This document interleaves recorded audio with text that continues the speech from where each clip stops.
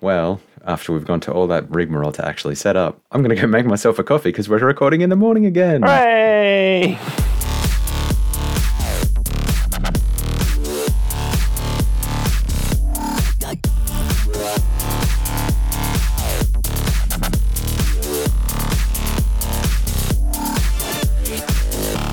Oh, that's good stuff.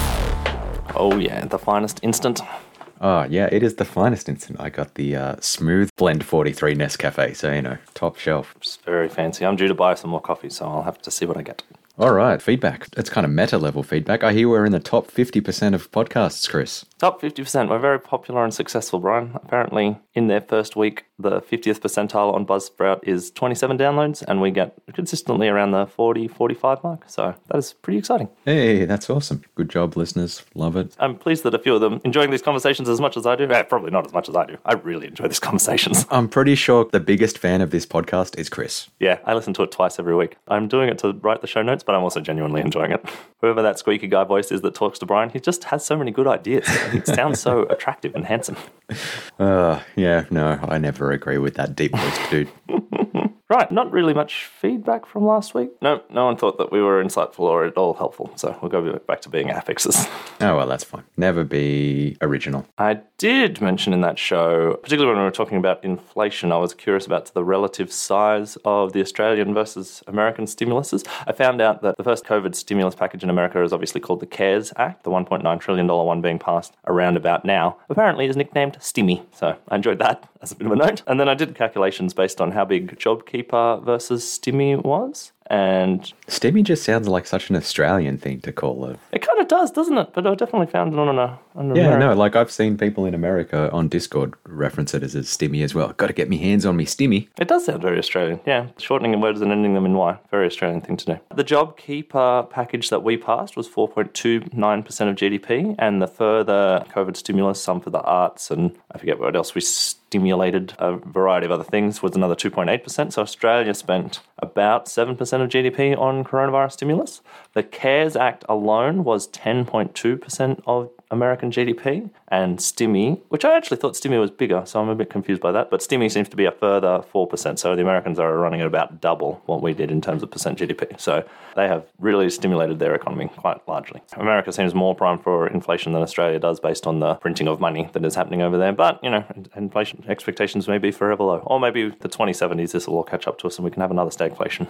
Yeah, and I'm seeing lots of different angles on it and seeing it in lots of places, like reflecting on the RBA thing that was in last week's show notes on the history of monetary policy and saying, things kind of look like the 1960s when inflation was kind of artificially low and then had big catch-up inflation in the 1970s because reserve banks didn't really target inflation at all at that stage. Yeah. They kind of were just in the background. No one knows what they did. They were just a cushy job for an elite. Yeah, pretty much. And I'm seeing a few comments around that and hearing it in some big macro discussions. I guess a couple of thoughts I had on it this week was like, okay, so the Stimmy and the CARES Act, they're big one-off events. Inflation kind of needs to be more than just a one-off event. You need to keep following it up with more and more growth. Well, it spirals, right? It spirals based on expectations. If the price of everything gets more expensive, then people are going to demand that their labour price rises, and then the inputs to production are more expensive, so costs rise, so people demand higher salaries, right? Yeah. This is the inflationary spiral. So a big event could be what kicks off those expectations, and then it just becomes a part of the economy, no? I could believe that. I don't know. I'm quite skeptical of one thing triggers hyperinflation. I'm not talking about hyperinflation, but I do feel like it could reset expectations for a decade, plausibly. Yeah, I could see it getting away from the zero bound that we seem to be locked to on inflation. Inflation's really low. We did inflate milk recently. Milk was $1 a litre for as long as I can remember, and we've finally broken out of that, so maybe that's a sign. That's the other thing that I've been thinking about inflation is just like, there are so many intermediate steps that it seems like the argument you just gave there, prices will go up, so therefore workers will demand more pay, so therefore prices will go up more, blah, blah, blah, blah, blah. Real wages will decrease, and that'll increase the amount of people employed, so on and so forth. Yep. I feel like there's a lot of frictions in the system that you still need more than a one-off event to push through. Like, Here's a tip for anyone who hasn't worked with retailers out there. Retailers hate rising prices. Yeah, they they really really hate it. They push it back on it so hard. Same thing with reflecting on back when we had a carbon tax for about 6 months. When you're setting a corporate plan based on that, you just ask to cut costs elsewhere. You don't just expect it to pass it on in a price increase. And it takes a lot of push to actually get that through if you want to have any kind of marginal price increase. Yeah, I agree. But again, I think this is exactly where a shift in expectations can change that mentality. Once the expectation is that prices rise by 5% every year, because that's what they've done for a couple of years now. We kicked it off with CARES and then some other melees hit the economy. So we did the next big stimulus in 2022. Then it's like, well, I guess this is just a thing now. Prices rise 5% every year. And when that boss goes to their boss and says, hey, I need to raise prices because all my input costs are thing, it's no longer the screaming, you can't ever do that, we'll be bankrupt and it'll be the biggest disaster. It'll be like, well, I guess it didn't go that badly the last 2 times. Maybe we'll just keep doing it. Yeah, that I can get behind. And that's kind of what I'm trying to get at is like, it's not just going to be the 2020 CARES Act and the 2021 Stimmy that does it. It's going to have to be something in 2022 that reinforces it again to get that kind of pattern that people to start matching and permanently shifting their expectations rather than just people like you and me who look at it. Yeah, I haven't actually seen the expectations shift at all, right? I haven't seen a lot of price rises going through on the consumer goods that I look at. It looks like maybe no one's taken that first step, but perhaps they will start to as more and more money sloshes around. I'm surprised that hasn't happened in bikes. You can't buy a bike for love nor money in 2020. Everyone's decided that they want to buy bikes and you just can't get them. You pre-order them, and if I pre-order a Canyon, I get it in like late 2022 right now. So you would think that the obvious reaction to that for the manufacturer would be to raise prices. That is what happens when demand is white hot, is you should raise prices, but they still don't do it. No, I feel like expectations after the 1980s or whatever, like not even expectations, like actual structural systems on how we negotiate, etc., they all changed to accommodate, no, we're going to have price stability, deal with it. We're looking out for our consumers, so therefore we don't pass on price increases.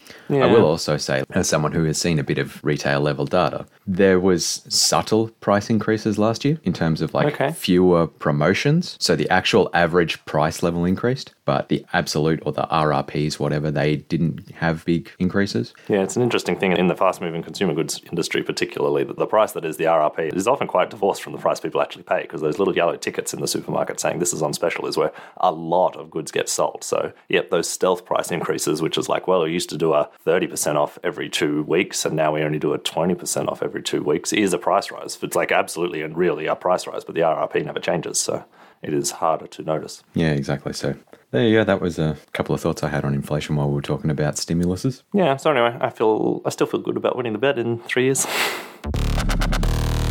And then the only other feedback I had while listening to it is we mentioned that we really, really want emails from you guys, and that Brian said maybe he would email one of our accounts from the other of our accounts, and he did that, and I got really excited because there was a big email saying, hey, I got the first email, and I'm like, oh, I wonder who it is, And then I read it, and Podcast Affix emailed Affix Podcast. So if you would like to email either of those at gmail.com, then you were going to have to write second in the tagline because Brian already beat you to it.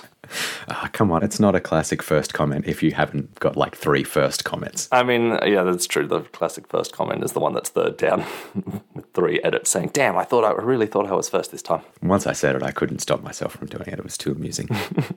I mean, I laughed when I figured it out, but you got me. You really genuinely got me before I read the from line. Chris has got like hyper notifications set up to that account. Yeah. Breakthrough, do not disturb times, let me know. At 2 a.m, if someone gets me an email, I need to know about it and I will respond. That's not even remotely true. So looking at last week's episode, first off, apologies to everyone. It was a big episode. I cut out a few sections, and even so, it was actually our longest episode, I believe. Yeah, and one of the very few that are over an hour. We usually try to target a little bit under. Yeah, so apologies to everyone for that. I hope you got as much out of the conversation as Chris and I did. Turns out we had a lot to say, and looking at my notes, there's still a lot more left to say. First thing that occurred to me was we never even mentioned that Chris was on the Aussie Firebug podcast, like episode 2 or 3. That's where I got my podcasting start. Yeah, that was what made me the famous podcaster that I am today. That's where it all began. I know your parents love that episode. Your dad's never brought it up begrudgingly to me.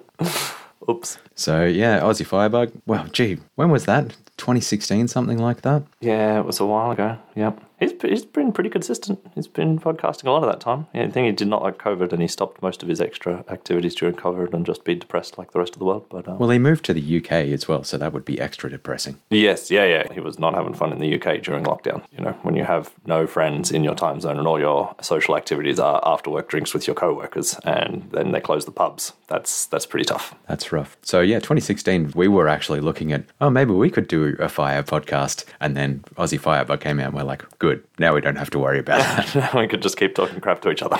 It possibly planted the seed, though. Possibly. Yeah, you certainly did seem to have a lot of fun on that conversation, so I don't know, we can chuck a link to that in the show notes. Yeah, why not? And Aussie Firebug's a good podcaster. I don't listen to him super consistently, but he gets some interesting guests on, bankers and investment analysts and sport betting people. I'm not like super into the sport betting people, but that's fine.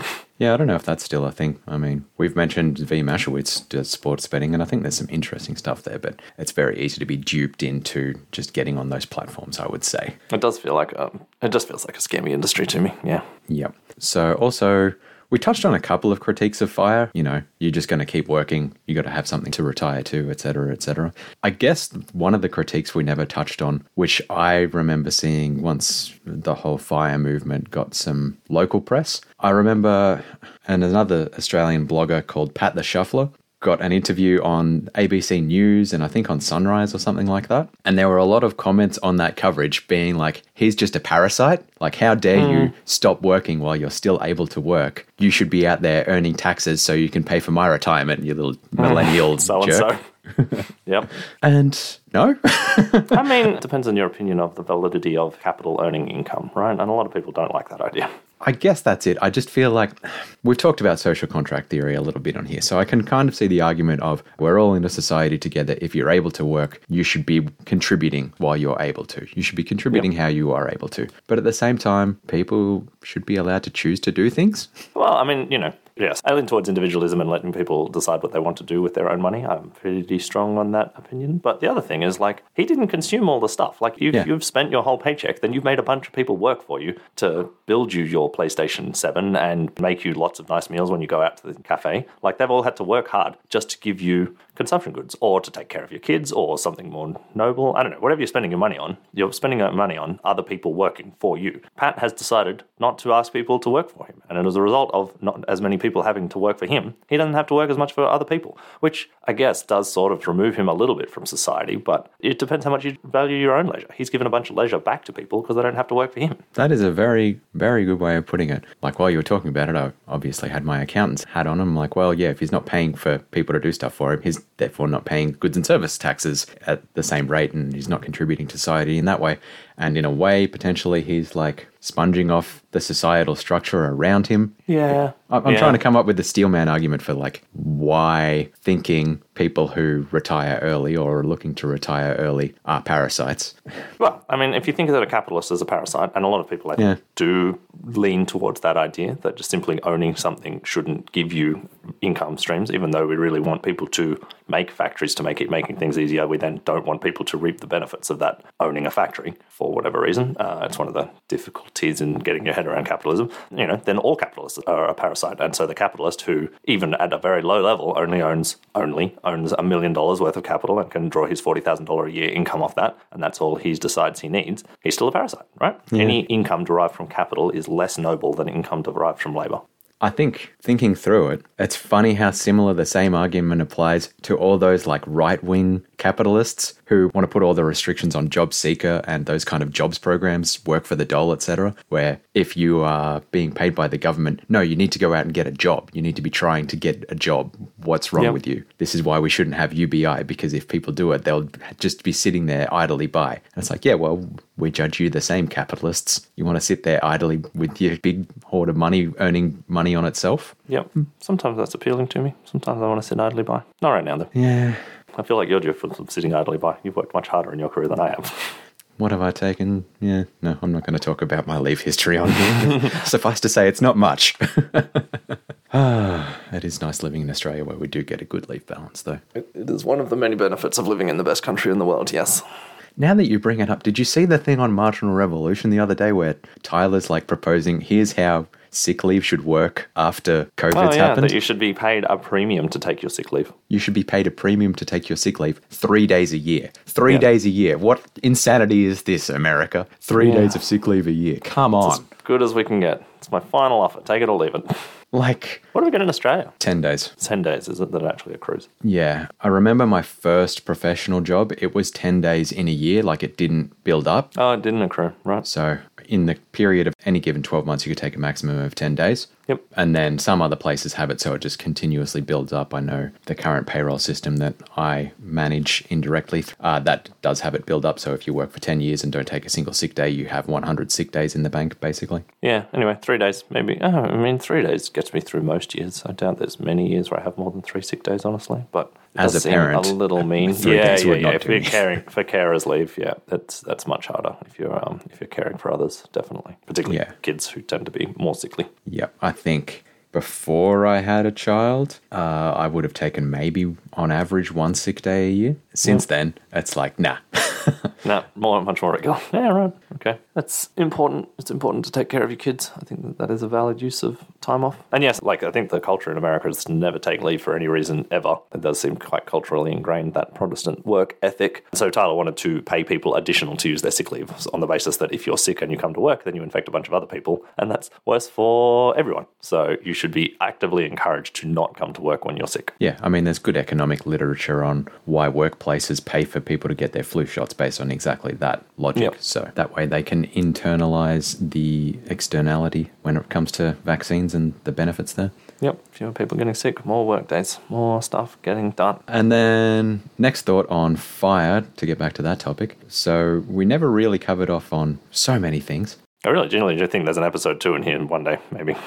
One day. We kind of touched on make sure you put it in broad market ETFs, and I will recommend the book A Random Walk on Wall Street to people to read that. It's a pretty readable book. It's good. Solid explanation for why you should stick to broad-based index funds. Maybe we could have a discussion about index funds at some point in the future, I don't know. Or just investment strategy generally. Yeah, potentially.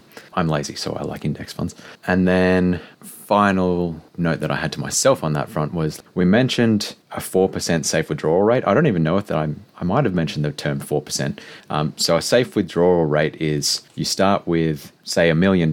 That's your total block of wealth at the point that you retire. And then you can take 4% of that, so $40,000 every year, adjusting for inflation, but never increasing it and only taking it of that base. So if you start with $1 million and then in your first year, you actually earn 10% on your investments. So you take out $40,000, get down to $960,000, but then it increases 10% and you end up at, $1,060,000. You don't rebase it to 4%. No, your 4% is set at the date of retirement. Yes, it's set at the date of retirement. You adjust for inflation, but that should be factored into your calculations anyway.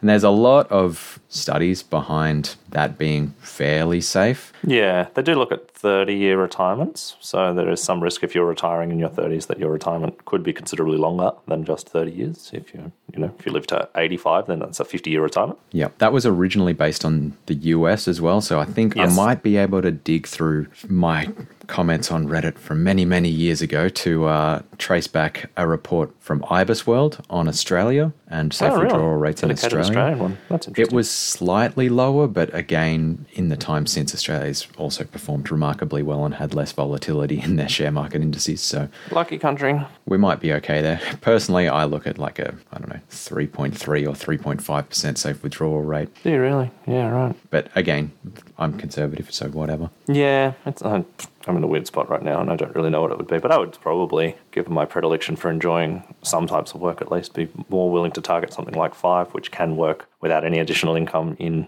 a good half of cases. And if I have to go back and contract a little bit to supplement that income, that's also pretty fine. Some people are absolutists. It's like if you retire and if you ever work for money for a day in your life ever again, then you have failed retirement and you are a bad fire person. But I'm trying to be less absolutist in most of my life than those things.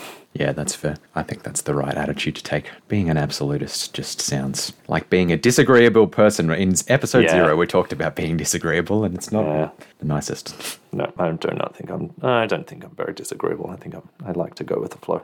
I like to set the flow, but I like to go with it once I've said it.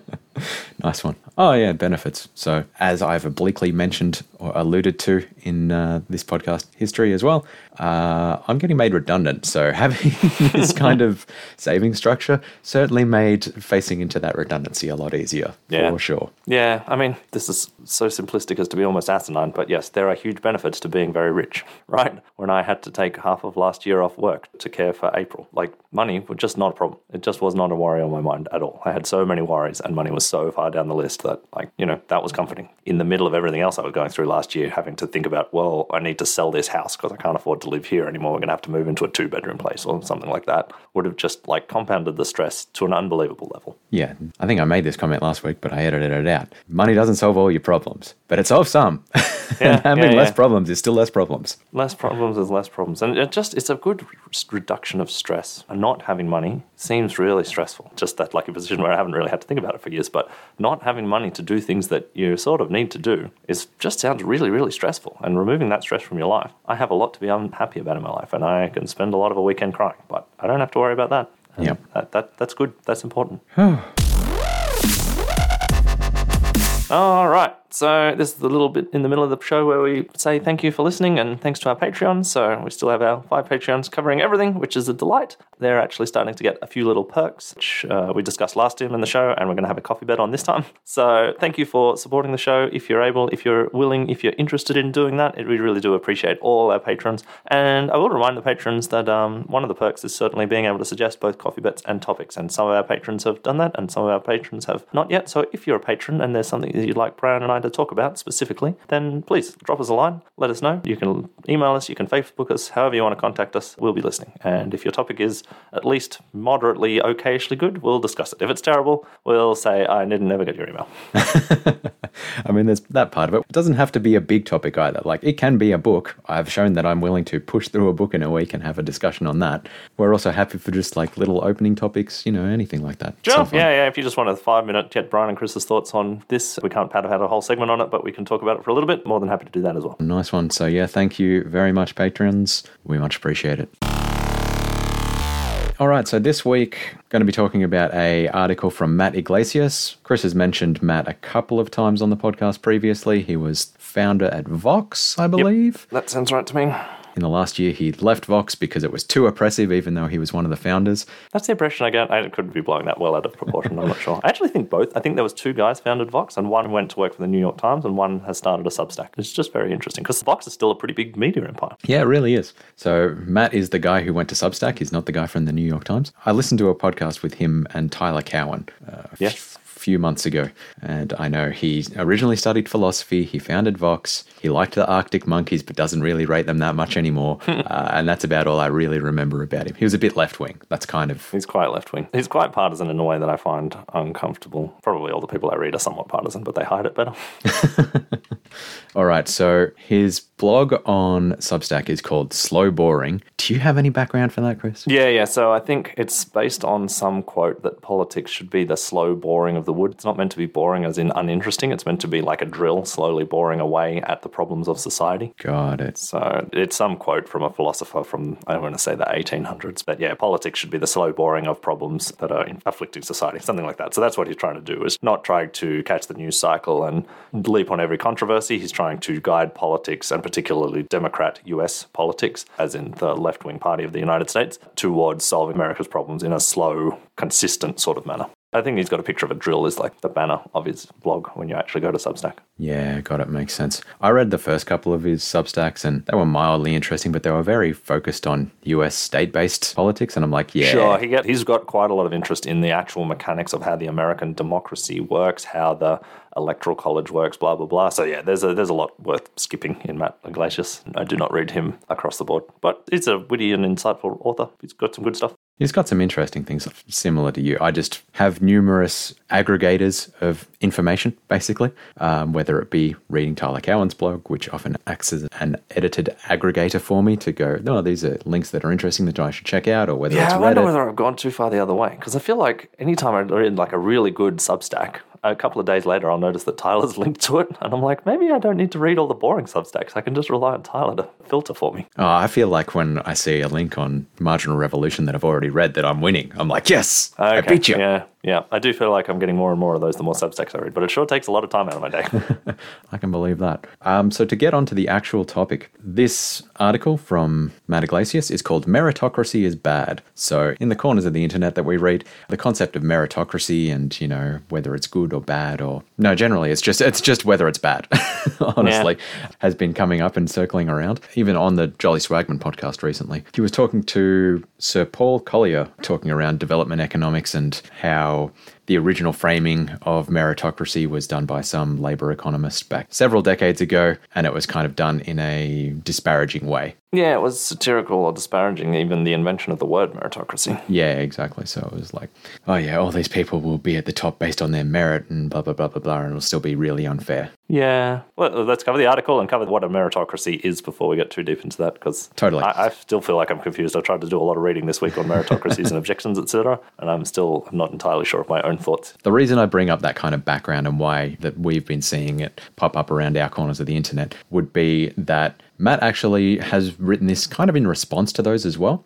So a lot of the arguments he's seen against meritocracy being bad is mostly that meritocracy is just done badly. So the people who are at the top of our current systems, which we like to argue are meritocracies, are actually kind of dumb, or they're not really that meritorious, I suppose. Yep. And going through the article, he kind of just lays out, well, you know what? Most of them are actually pretty smart. Like, you can get some really smart people, but it turns out that smart people don't always do the nice thing. Yes. Yeah, that would be the thrust of the argument. Yeah, the big message is like, okay, well, meritocracy might be better than aristocracy, but you're still going to get people exploiting the system. Yes. I just want to give a quote from Wikipedia on what meritocracy is, because I think this helped me a little bit.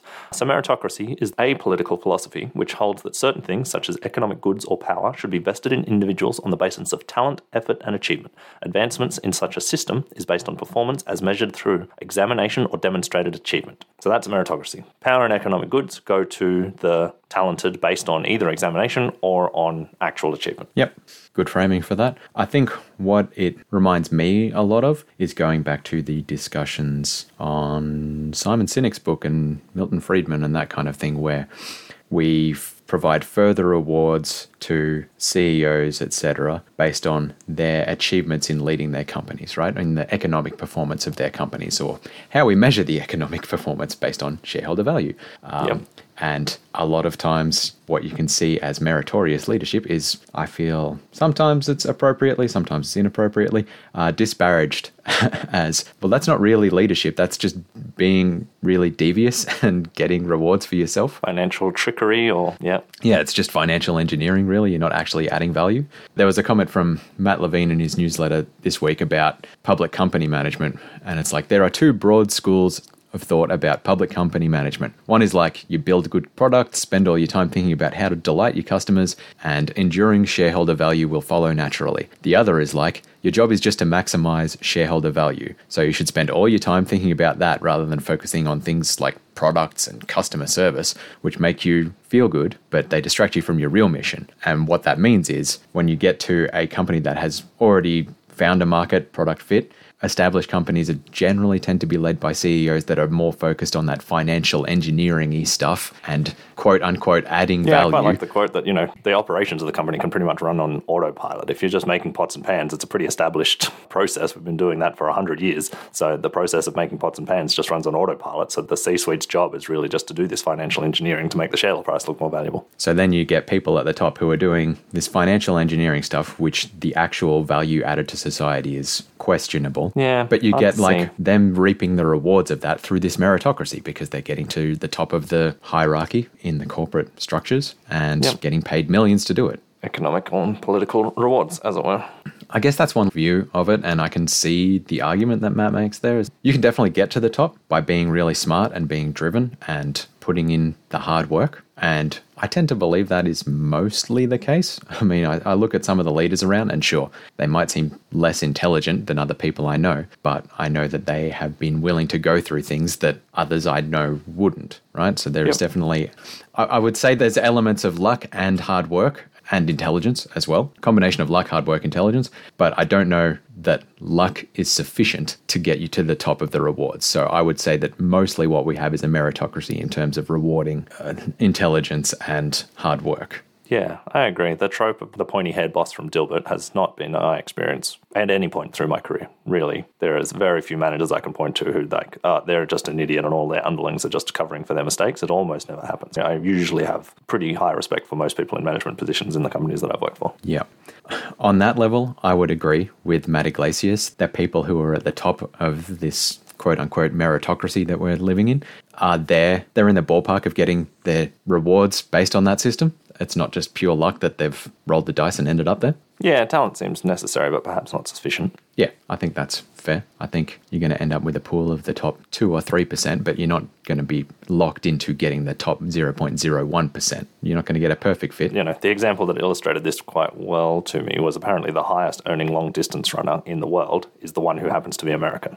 Most of the good distance runners tend to be from African descent, because most of the good runners, full stop, tend to be from African descent. But it turns out the one who's white and American can sell a lot more sneakers, so he can earn a lot more in sponsorship money. So on the chosen metric of be good at distance running, it turns out that's not enough. You need to be lucky enough to be born in the right country as well if you really want to earn good money doing that. And if you want to be the best at running the longest possible distance, turns out that women are better at that than men, surprisingly.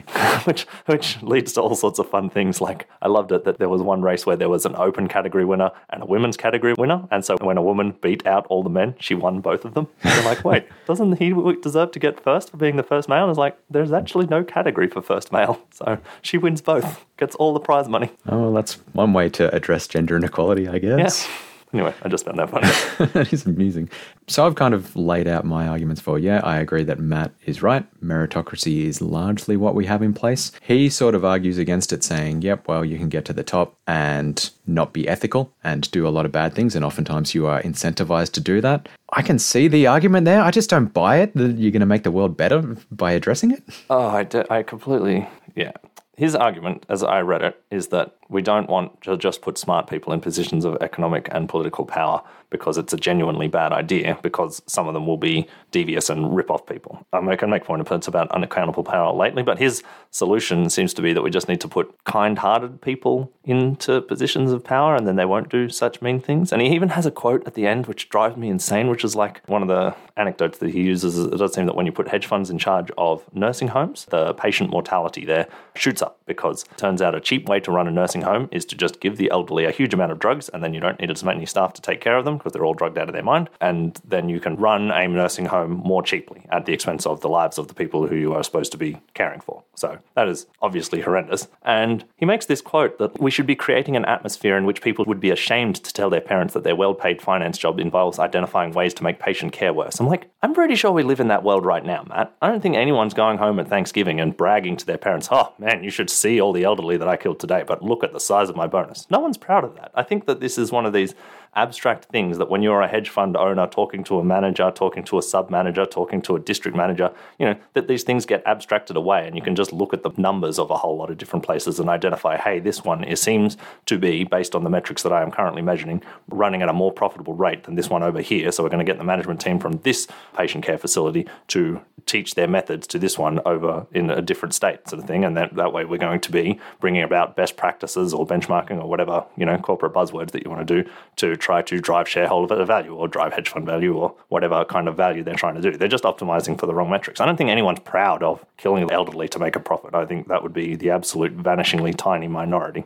I think it is the lack of visibility for the metrics you're focusing on. And it does seem that it's a 10% increase in fatality. So that's bad. And I don't want to say that that's not bad, but it's an easy thing to get lost in noise, I'd say. It's sort of telling that it required a statistically rigorous published academic article to detect that 10% thing. I'm not sure that a typical financial analyst is going to notice that. These data can be pretty noisy and it can be hard to pick up on things like that. Yeah, getting benchmarking data is really hard from a corporate perspective, no matter what you're doing. And I would agree with Chris there, like having been involved in lots of budgeting discussions, a lot of the times it's just like, okay, what we're going to do is we're going to set a stretch target for people to make some cost savings. And then it'll flow out that a whole bunch of people don't meet those cost-saving targets, but a couple do. And then you go, all right, well, you guys who didn't make it, just learn from those guys who did over there. You don't actually see what the differences were, or maybe at best you do, and you go, oh yeah, well, whatever, we'll increase our drugs budget, and that means that we might get some headcount savings in the end, but we don't actually know what the impacts on quality of service are. All we see is the things that we have always measured, which is dollars in and people hired.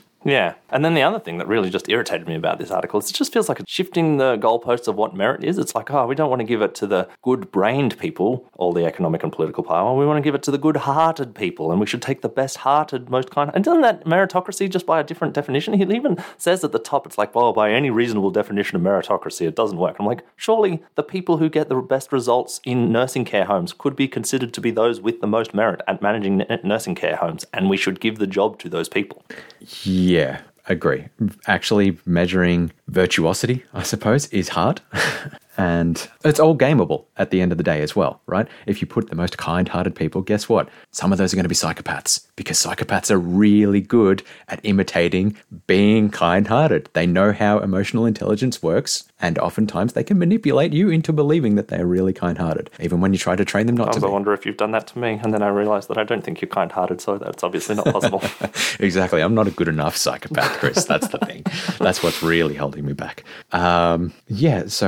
Or alternatively, you might get the people who are kind-hearted, but guess what? Those people who are kind-hearted are often pretty easy to manipulate as well. So the deputies to them could make sure that they get their own, benefits and squeeze the ethics from within the system to get their own rewards, be it power or monetary rewards. Basically, principal agent problems. Yeah, I don't know. And this is one of these times where I also feel like Matt Iglesias was too ideological for my mind, because he also throws in that he would prefer a dumb Democrat in power than a smart Republican, because those Republicans are such ideologues and they'll do Republican things even if they're really smart and executing good policy. They just subscribe to the wrong ideology. So I want someone who subscribes to my ideology even if they do stupid things. That I guess he thinks that stupid Democratic things work out better than smart Republican things, but I super don't agree with that.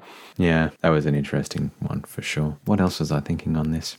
So I was trying to think of ways to actually take this and turn it into action, because at the end of the day, this article was kind of a rambling mess. Like, there's an interesting thesis here, but the article itself was, it took Chris 4 times reading it to kind of get the point. I just wanted to make sure I was actually prepared for a podcast for once in my life. Maybe based on my merit, this podcast will grow. Fair enough. And what I thought of was a principle that Malcolm Gladwell covered in a couple of podcasts in the latest season of Revisionist History, which is random selection for leadership. So you have people volunteer to get in the pool, but you don't actually interview them or have elections or anything like that. You just randomly pull people from the pool. And that is more likely to select away from people who may be gaming the system, I suppose. Yeah, I do remember what you're talking about. That was done particularly in school councils, which is a sort of a nice low-stakes environment to experiment with these things rather than huge countries.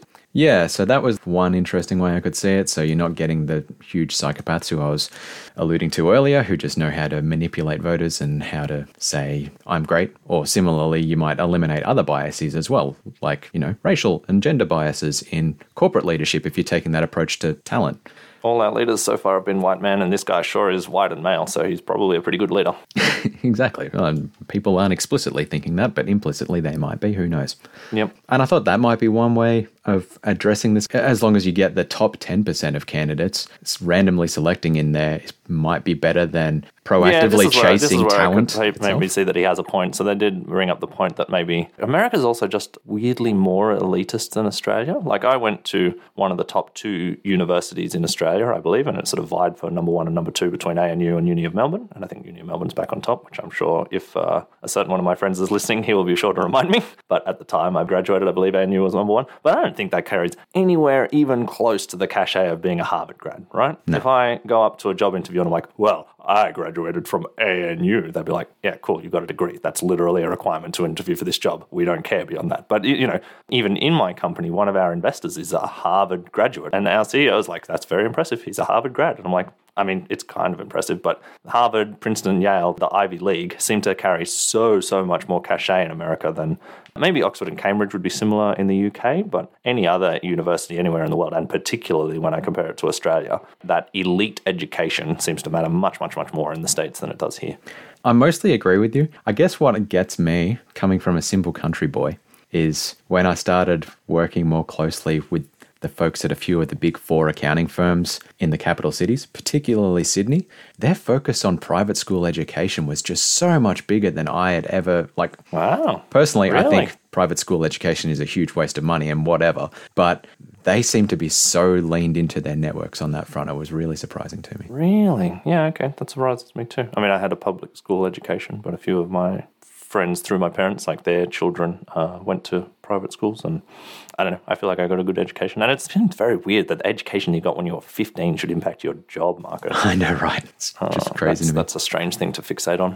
While you're talking about elites there as well, this isn't something that Matt directly addresses in the article, but in the circles of the internet we're in, there seems to be a lot of justification for, oh yeah, people got to the top and it's just natural that they got to the top because of the way things are. And you know what, there's probably even a genetics component to it. So it was just predetermined that they were going to get to the top. And my problem with this, as much as I like hanging out in these communities, is it just embeds a sense of complacency. Sure. If you just think that things are the way they are and they should be the way they are because that's the way they are, you're going to miss out on so much talent. If you have a proper meritocracy, there is a lot of talent in the lower classes. I myself am a pretty big son of a leader shearer at my current company now. Yeah, son of a shearer, came from a rural community. You would have missed out on my talent if you just assumed that because my parents were itinerant workers. Yep. If he's the son of a shearer, all he's cut out for is to be a shearer. I actually think that's a pretty reasonable critique of the, call it the rationalist community in general, is that they're very good at rationalizing, which I don't think that they would be pleased to hear. But the amount of times when, you've looked at this thorny knot of a problem and you're like, oh, well, the incentive structures, everyone's trying to do their best, so this is just the inevitable outcome of all of that. Well, dust my hands, that's on to the next interesting intellectual challenge sort of thing, that there is a lot of complacency, I think, in the rationalist community, personally. Yeah, I think there's still gains to be unlocked from meritocracy by actually pursuing what talent is out there. I think talent is a normal distribution within families, within a bound, it was in the great conversation that I read. It's pretty earlier. Schrodinger, What is Life? Covers off. Is this the guy with the cat? Interestingly, yes. Really? Same guy who wrote the thesis of Schrodinger's cat. He wrote a book kind of outlining the fundamentals of science and, positing what DNA might be and stuff like that. He gives this outline of genetic variance, and it's only when it's clearly outside the standard deviation that it is a new type. It's a new phenotype, basically. But there's a lot of variance within a given genotype. Yeah. And the same could be applied to, you could be 6'10" and your dad's 6 foot. You're really tall, but it doesn't guarantee that your kid is going to be around 6'10". Your kid could still be 5'10". Sure. There's a good amount of variance, and the same kind of principles could apply to intelligence, right? You could have this elite who all have IQ of 128, but guess what? Their kids could still be IQ of 95, and you're missing out on the people who are IQ 140 who are in Africa because you've just narrowed your scope because you believe that genetics determines everything. And of course, I'm not going to account for variance there. Yeah, and there's a strong bent in the media that I read that genetics determines a lot, just to get our priors off our chest, I suppose, because there is in some corners of the internet that IQ is made up and doesn't mean anything, and everyone is tabula rasa, and everyone has the same thing. And I don't personally subscribe to that. I don't think intelligence is everything, and I don't think genetics is everything, but I think it's probably fairly substantial. Yeah. And so, this is another pushback that you could have to elites, particularly when you're saying amassing economic power, that if you're just giving economic power to the intelligent people, and intelligent people are only intelligent because of their genetics, then we're really just randomly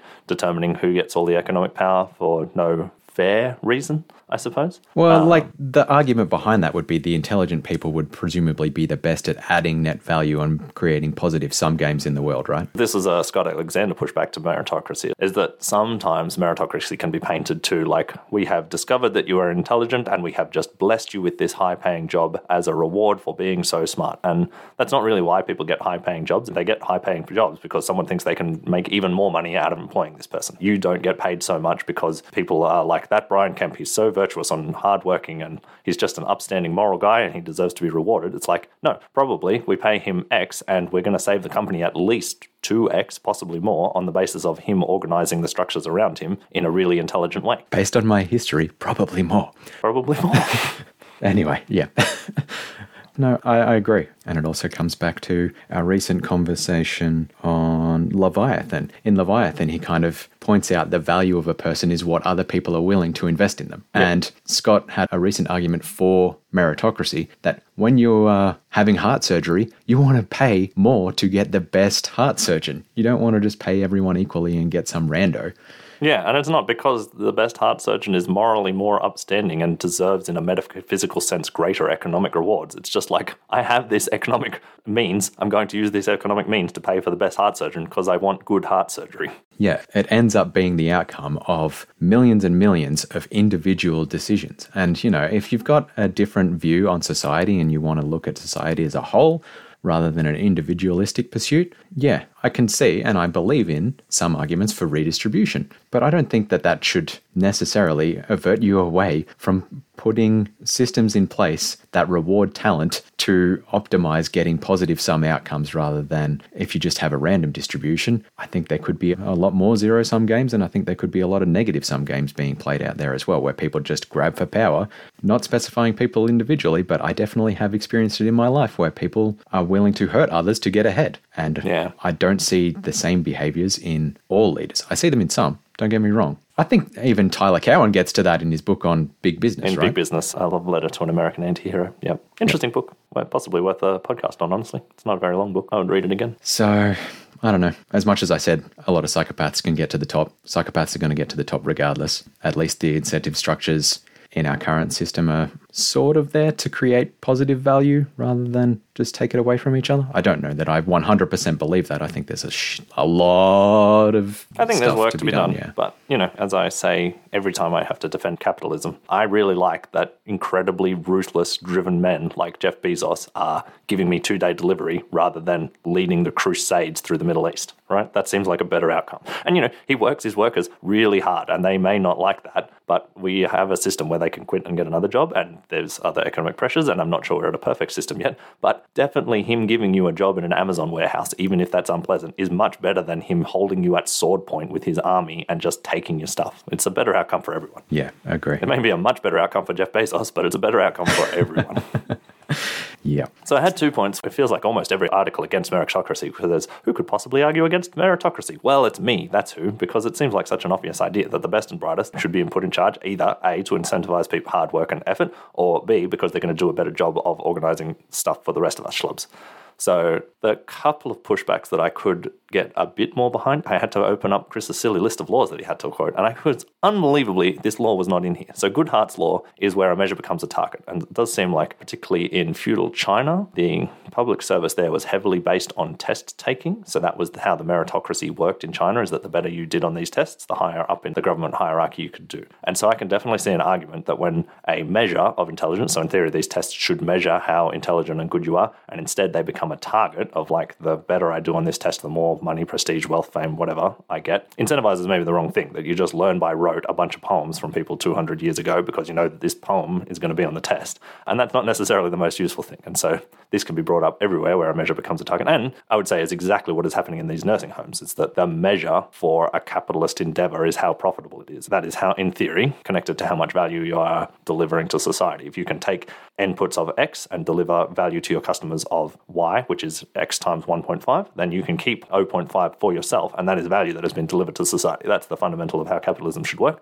But when what you're actually doing is killing a bunch of people early and making them really miserable, but they don't have the power to choose or change their mind of where they stay, you are robbing society. But the metric is profit, and you're like, as long as profit is going up, I am doing a good job. And so it's the target, and societal good does not always flow from that target. So that is definitely where, particularly psychopathic people, when you put them in charge, can go wrong. But I think it can happen to any of us. Again, I don't think that these hedge fund people are psychopaths and deliberately trying to kill the elderly in order to scrape out another buck. I think they're just maniacally focused on the target of making a profitable business and are figuring out ways to manipulate the numbers as such to do so. I would also say, like, when you're just looking at numbers, things can be abstracted to a level where you don't have as much empathy. Also true, yeah. You can be acting psychopathically even if you individually are not psychopathic. Yeah, that is true. You can get a distance from things. And I think sometimes that's good and sometimes that's bad. I definitely think in this case it's bad. But, you know, when it comes to layoffs in companies where they're doing things inefficiently and they could be done much more efficiently by another company or outsourced or whatever, it's really heart-wrenching to be made redundant. And I'm sure you're feeling that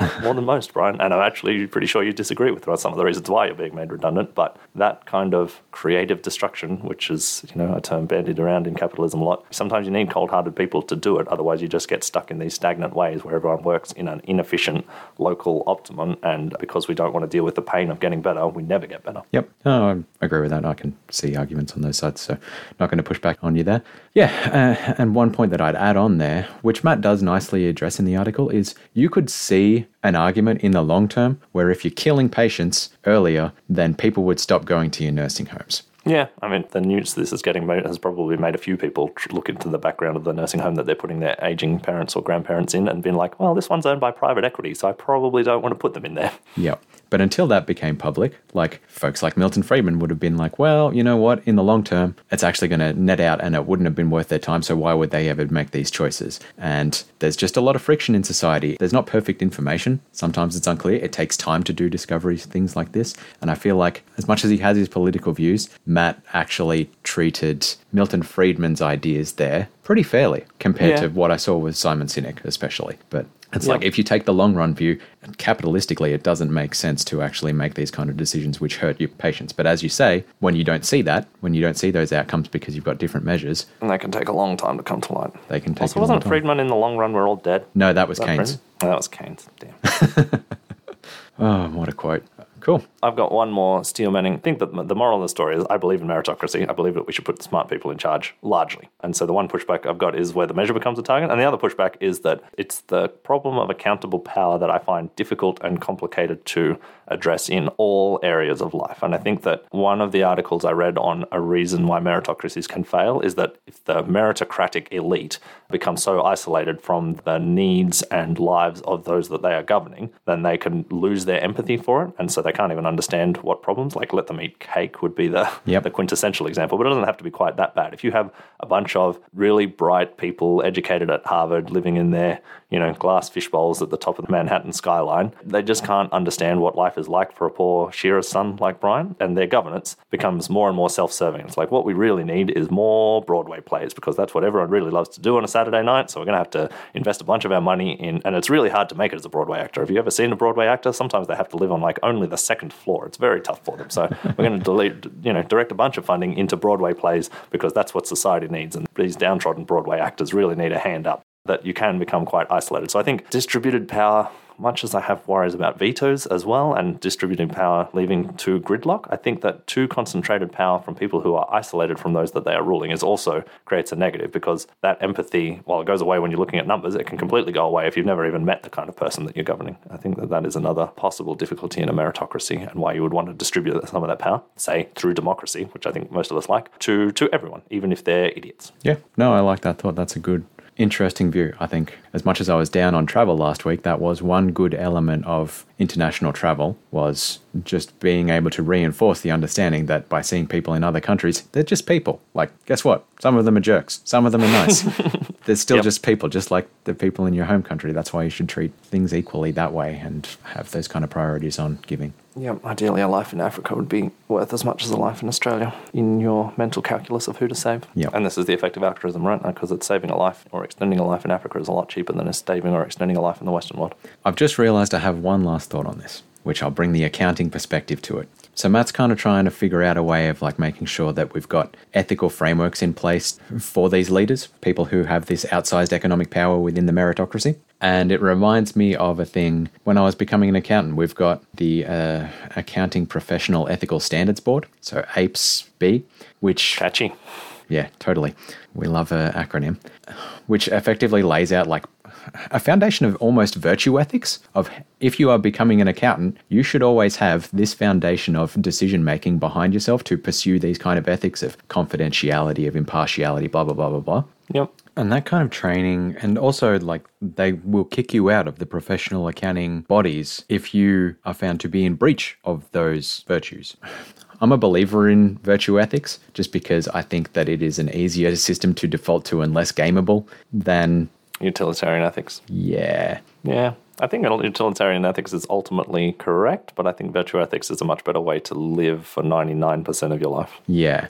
So I feel like having that kind of training and accountability program in place, and maybe it is for CEOs and board members, that kind of thing, or executives, probably actually more executives rather than board members, because you know what, board members are there, they're sort of vetoing what the executive does.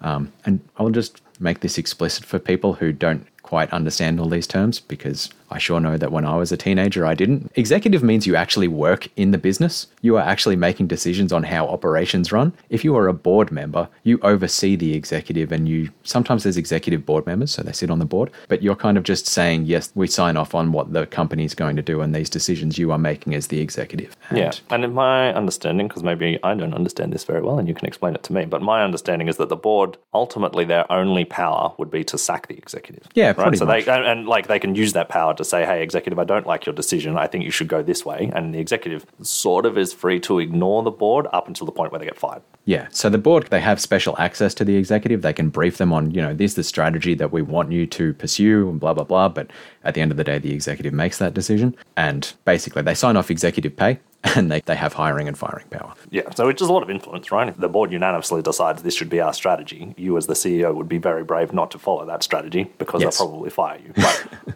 ultimately, that is the only power that the board has, is that the CEO could go off on another strategy, and then the board has to call their bluff, basically. Yeah. So where I'm going with this would be, in chartered accountancy, if you have a clear breach from these ethical standards, these virtues that they want to outline, you can be kicked out of the organization. And perhaps having similar training on virtue leadership and accountability through board structures and through corporate constitutions could be a way to bring this in. I don't know. I'm just throwing it out there. Yeah, this is another one where I have not made my mind up, because a lot of Matt Iglesias' solutions seems to be we should all just be nicer people and we should have better social norms, and I don't know. I guess I'm just somewhat skeptical of that ultimately it's going to be the psychopaths. Yes, you and I have had the conversation many times that you don't make better people, you make better systems. You make better systems, and I'm not sure that the idea of just telling everyone, now, let's really be nice to each other. But actually this time. Because I think everyone has the ideal that we will all be nice, or most of us have the ideal that we'll all be nice to each other, but some people are just so power hungry that they can shove that to the side. But again, if the system is distributed power to a whole lot of people who do truly believe that we should have nice people for elections, then you can vote out the scumbags, and when the government gets completely corrupt, you vote them out and vote in the other guys. Even if you don't really like the other guys, you're like, well, at least they're not corrupt, and we don't do corruption in this country. So I oscillate back and forward on where I sit about how much we should be just strengthening social norms and hoping that does enough work, versus how much we should be strengthening the actual oversight systems to prevent people from getting intense, or ideally just incentivizing the psychopaths to be incredibly benevolent leaders who give us 2-day delivery. Yeah, I do like that. So that was quite a meandering conversation. Apologies if that was difficult for listeners, but there's lots to unpack. I think Matt's was a good kicking off point. I'm glad I did some additional reading on meritocracy and objections to it. I think that this is where I really fell down on Matt Iglesias' article, is that I think that having intelligent people from a different ideology to me is probably better than having stupid people who subscribe to my ideology. I think that I'm on that side. I'm pretty centrist, to be fair, so who knows where my politics lies. We've all seen your political... You've all seen my sick political compass. I'm mostly on the side of doing sick jumps.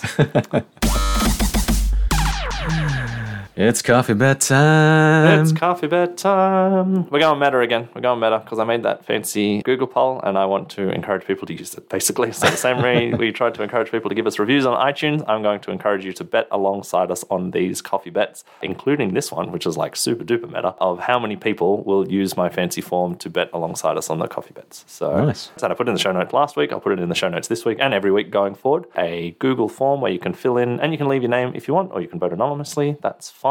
Depending which side of the bet I take, you can vote anonymously like 100 times to guarantee I win, because I'm probably going to try to take the high side of this bet. Also fine with me. But yeah, I enjoy the coffee bets that I have with Brian at the end of these things. I think we've had some interesting ones. I think they prompt a good discussion. There's about 40 of you who download the episode every week. Interestingly, I was looking at our stats. It's sort of like there's a few of you working your way through the backlog, I believe, because we get about 40 downloads of a new episode each week, but we get about 70 to 80 downloads in total each week. So there's a whole lot of people going back and listening to the old episodes. episodes as we go through. So if you're just catching up now, hi, thank you. You probably can't help with this bet, but it's lovely to have you on board anyway. Yeah, no, great to have all the listeners we can, whether you're synchronous or desynchronous listening. So, for context, roughly 40%, I think 30 to 40% of our current Patreons have filled in the Coffee Bet form for us, and we have roughly 40 downloads. I don't know, like the fun thing about podcasts is they're nowhere near as tracked or monetized as like a YouTube or a Twitch stream. So there could be a bunch of people downloading it who never ever listen to us. Maybe that's all of you. Maybe that's only our Patreons who listen to us. Maybe not even that. That if people are just downloading it and then it just goes into the void and gets immediately deleted, but all we can see is the downloaded, so we feel good about ourselves. So if 40% of our patrons, who are presumably the most engaged with our podcast, are listening, let's cut the bet at 2 weeks after the publication of this. How does that sound? Yeah, okay. 2 weeks after the publication of this podcast, how many people do you think are going to have filled in my Coffee Bet spreadsheet? In total or like extra? So there's 2 in there at the moment. When I say 40% of our Patreons, I mean 2 people. Yep, So we're going percentage of total population. No, I just want a strict number. Because what if we grew out of control? What if by the time this one goes live, we're getting 100 downloads a week, Brian? I can't predict these things. So you're opening this up to the general population, or it's still just patrons? Yeah, up to the general population. So it actually went live on the episode coming out right now. We mentioned it in that podcast, and I put it in the show notes. I will be heavily putting lots of arrows on it in the show notes. I'm going to work out how to do some of that pretty ASCII art, so there's lots of arrows pointing at it to make it as easy to click as possible. So I will be doing my best to encourage people to fill in the spreadsheet, because it's just fun. I'm curious to know what you all think. I enjoy this Coffee Bet segment. I want to get a bit of the old audience engagement because it's fun. Yeah, I get it. It's tricky, right? Like, I want to say my indifference point is 10. 10 people. I think it's tricky because traditionally people used to always listen to podcasts while driving. Yeah, that is not the case agree. these days. Is it not? Right. Well, it's like people just aren't driving that much these days. Yeah, well, that's true. I have a few people who have said, I kind of want to listen to your podcast, Chris, but I never get around to it because I never drive anywhere anymore. Yeah. So, like, the reason I'd say it would be pretty low, like if we have, let's say, in the span of 2 weeks, maybe 60 people will listen to an episode. If you say half the backlog, I don't know what the decay would kind of look like. Yep. That's 1/6. A lot of people are lazy. And previously I would have said most people just listen to podcasts while driving, so they're never going to actually action anything. They'd have to remember after they got out of the car to go click the link, and by then it's deleted and it's too hard. Yep, no, I get it. That's tricky. So if we were in a pre-pandemic world, I would have said maybe 5. But since more people would be listening at home, I'm going to double it to 10. 10. Actually, sadly, I think 10's a bit high. I don't think we can get 10. And that's including the 2 that we've already got? Yeah. I'd happily go low. I don't, not much low. I actually think 10's pretty fair, but I actually want to take the short side of that bet. I don't think we can get to 10. So ignore everything I said before about please fill this out 100 times. Just don't do that. Don't fill it out at all. 9? 8? 9, 8. I could go the high side of 8. I could do 8 plus. I could do 8 plus. 8 or greater. Since I started with the high side, I'll take the high side and you can take the low side, whatever. Okay, so I have 7 or less. 7 or fewer. 5 more. No, I want 8 or fewer now. You want 8 or fewer. Okay. Yeah. Yep, okay. I want 8 or fewer. I think for once, I'm going to deviate from conservative Brian and ask everyone to make the change. Make the change and participate. Come on, folks, you can do it. I believe in you. 8 or fewer, I win coffee. And Diablo 2 news. I've been on the edge of my seat. I kept having interesting thoughts about meritocracy, and I'm like, I don't care about this. I just care about Diablo 2.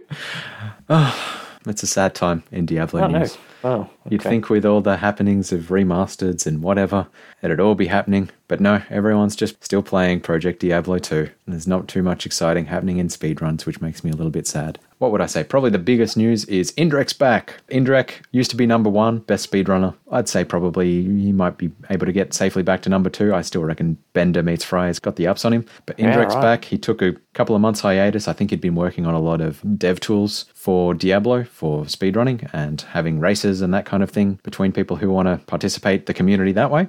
Working on Diablo.run with a lot of plugin tools there. He's overhauled the website. It looks really cool now. If you go to basically anyone on Twitch who's streaming, you can look at all their characters' gear and their mercenaries' gear and everything inside their inventory live. That's cool. While they're playing, which is super That's cool. very cool. It also tracks, the history of speedruns and all that kind of stuff in there. And it's got these cool tools that they're working on revamping for having races between people. So you could have a race to actually complete the game, or you can have completely arbitrary races, like just getting the most experience over time, or getting the most gold, or having a mix of those two and just getting different points from those kind of things. So it's a completely different way of playing the game. That's and fun. having competition between people without having it be specifically aligned to one objective outcome, like getting to level 99 on the ladder first, or beating people up in player versus player. It can kind of be very self-contained, which is cool. And is this in the fancy new Diablo, or is this an original Diablo? This is original Diablo, but presumably,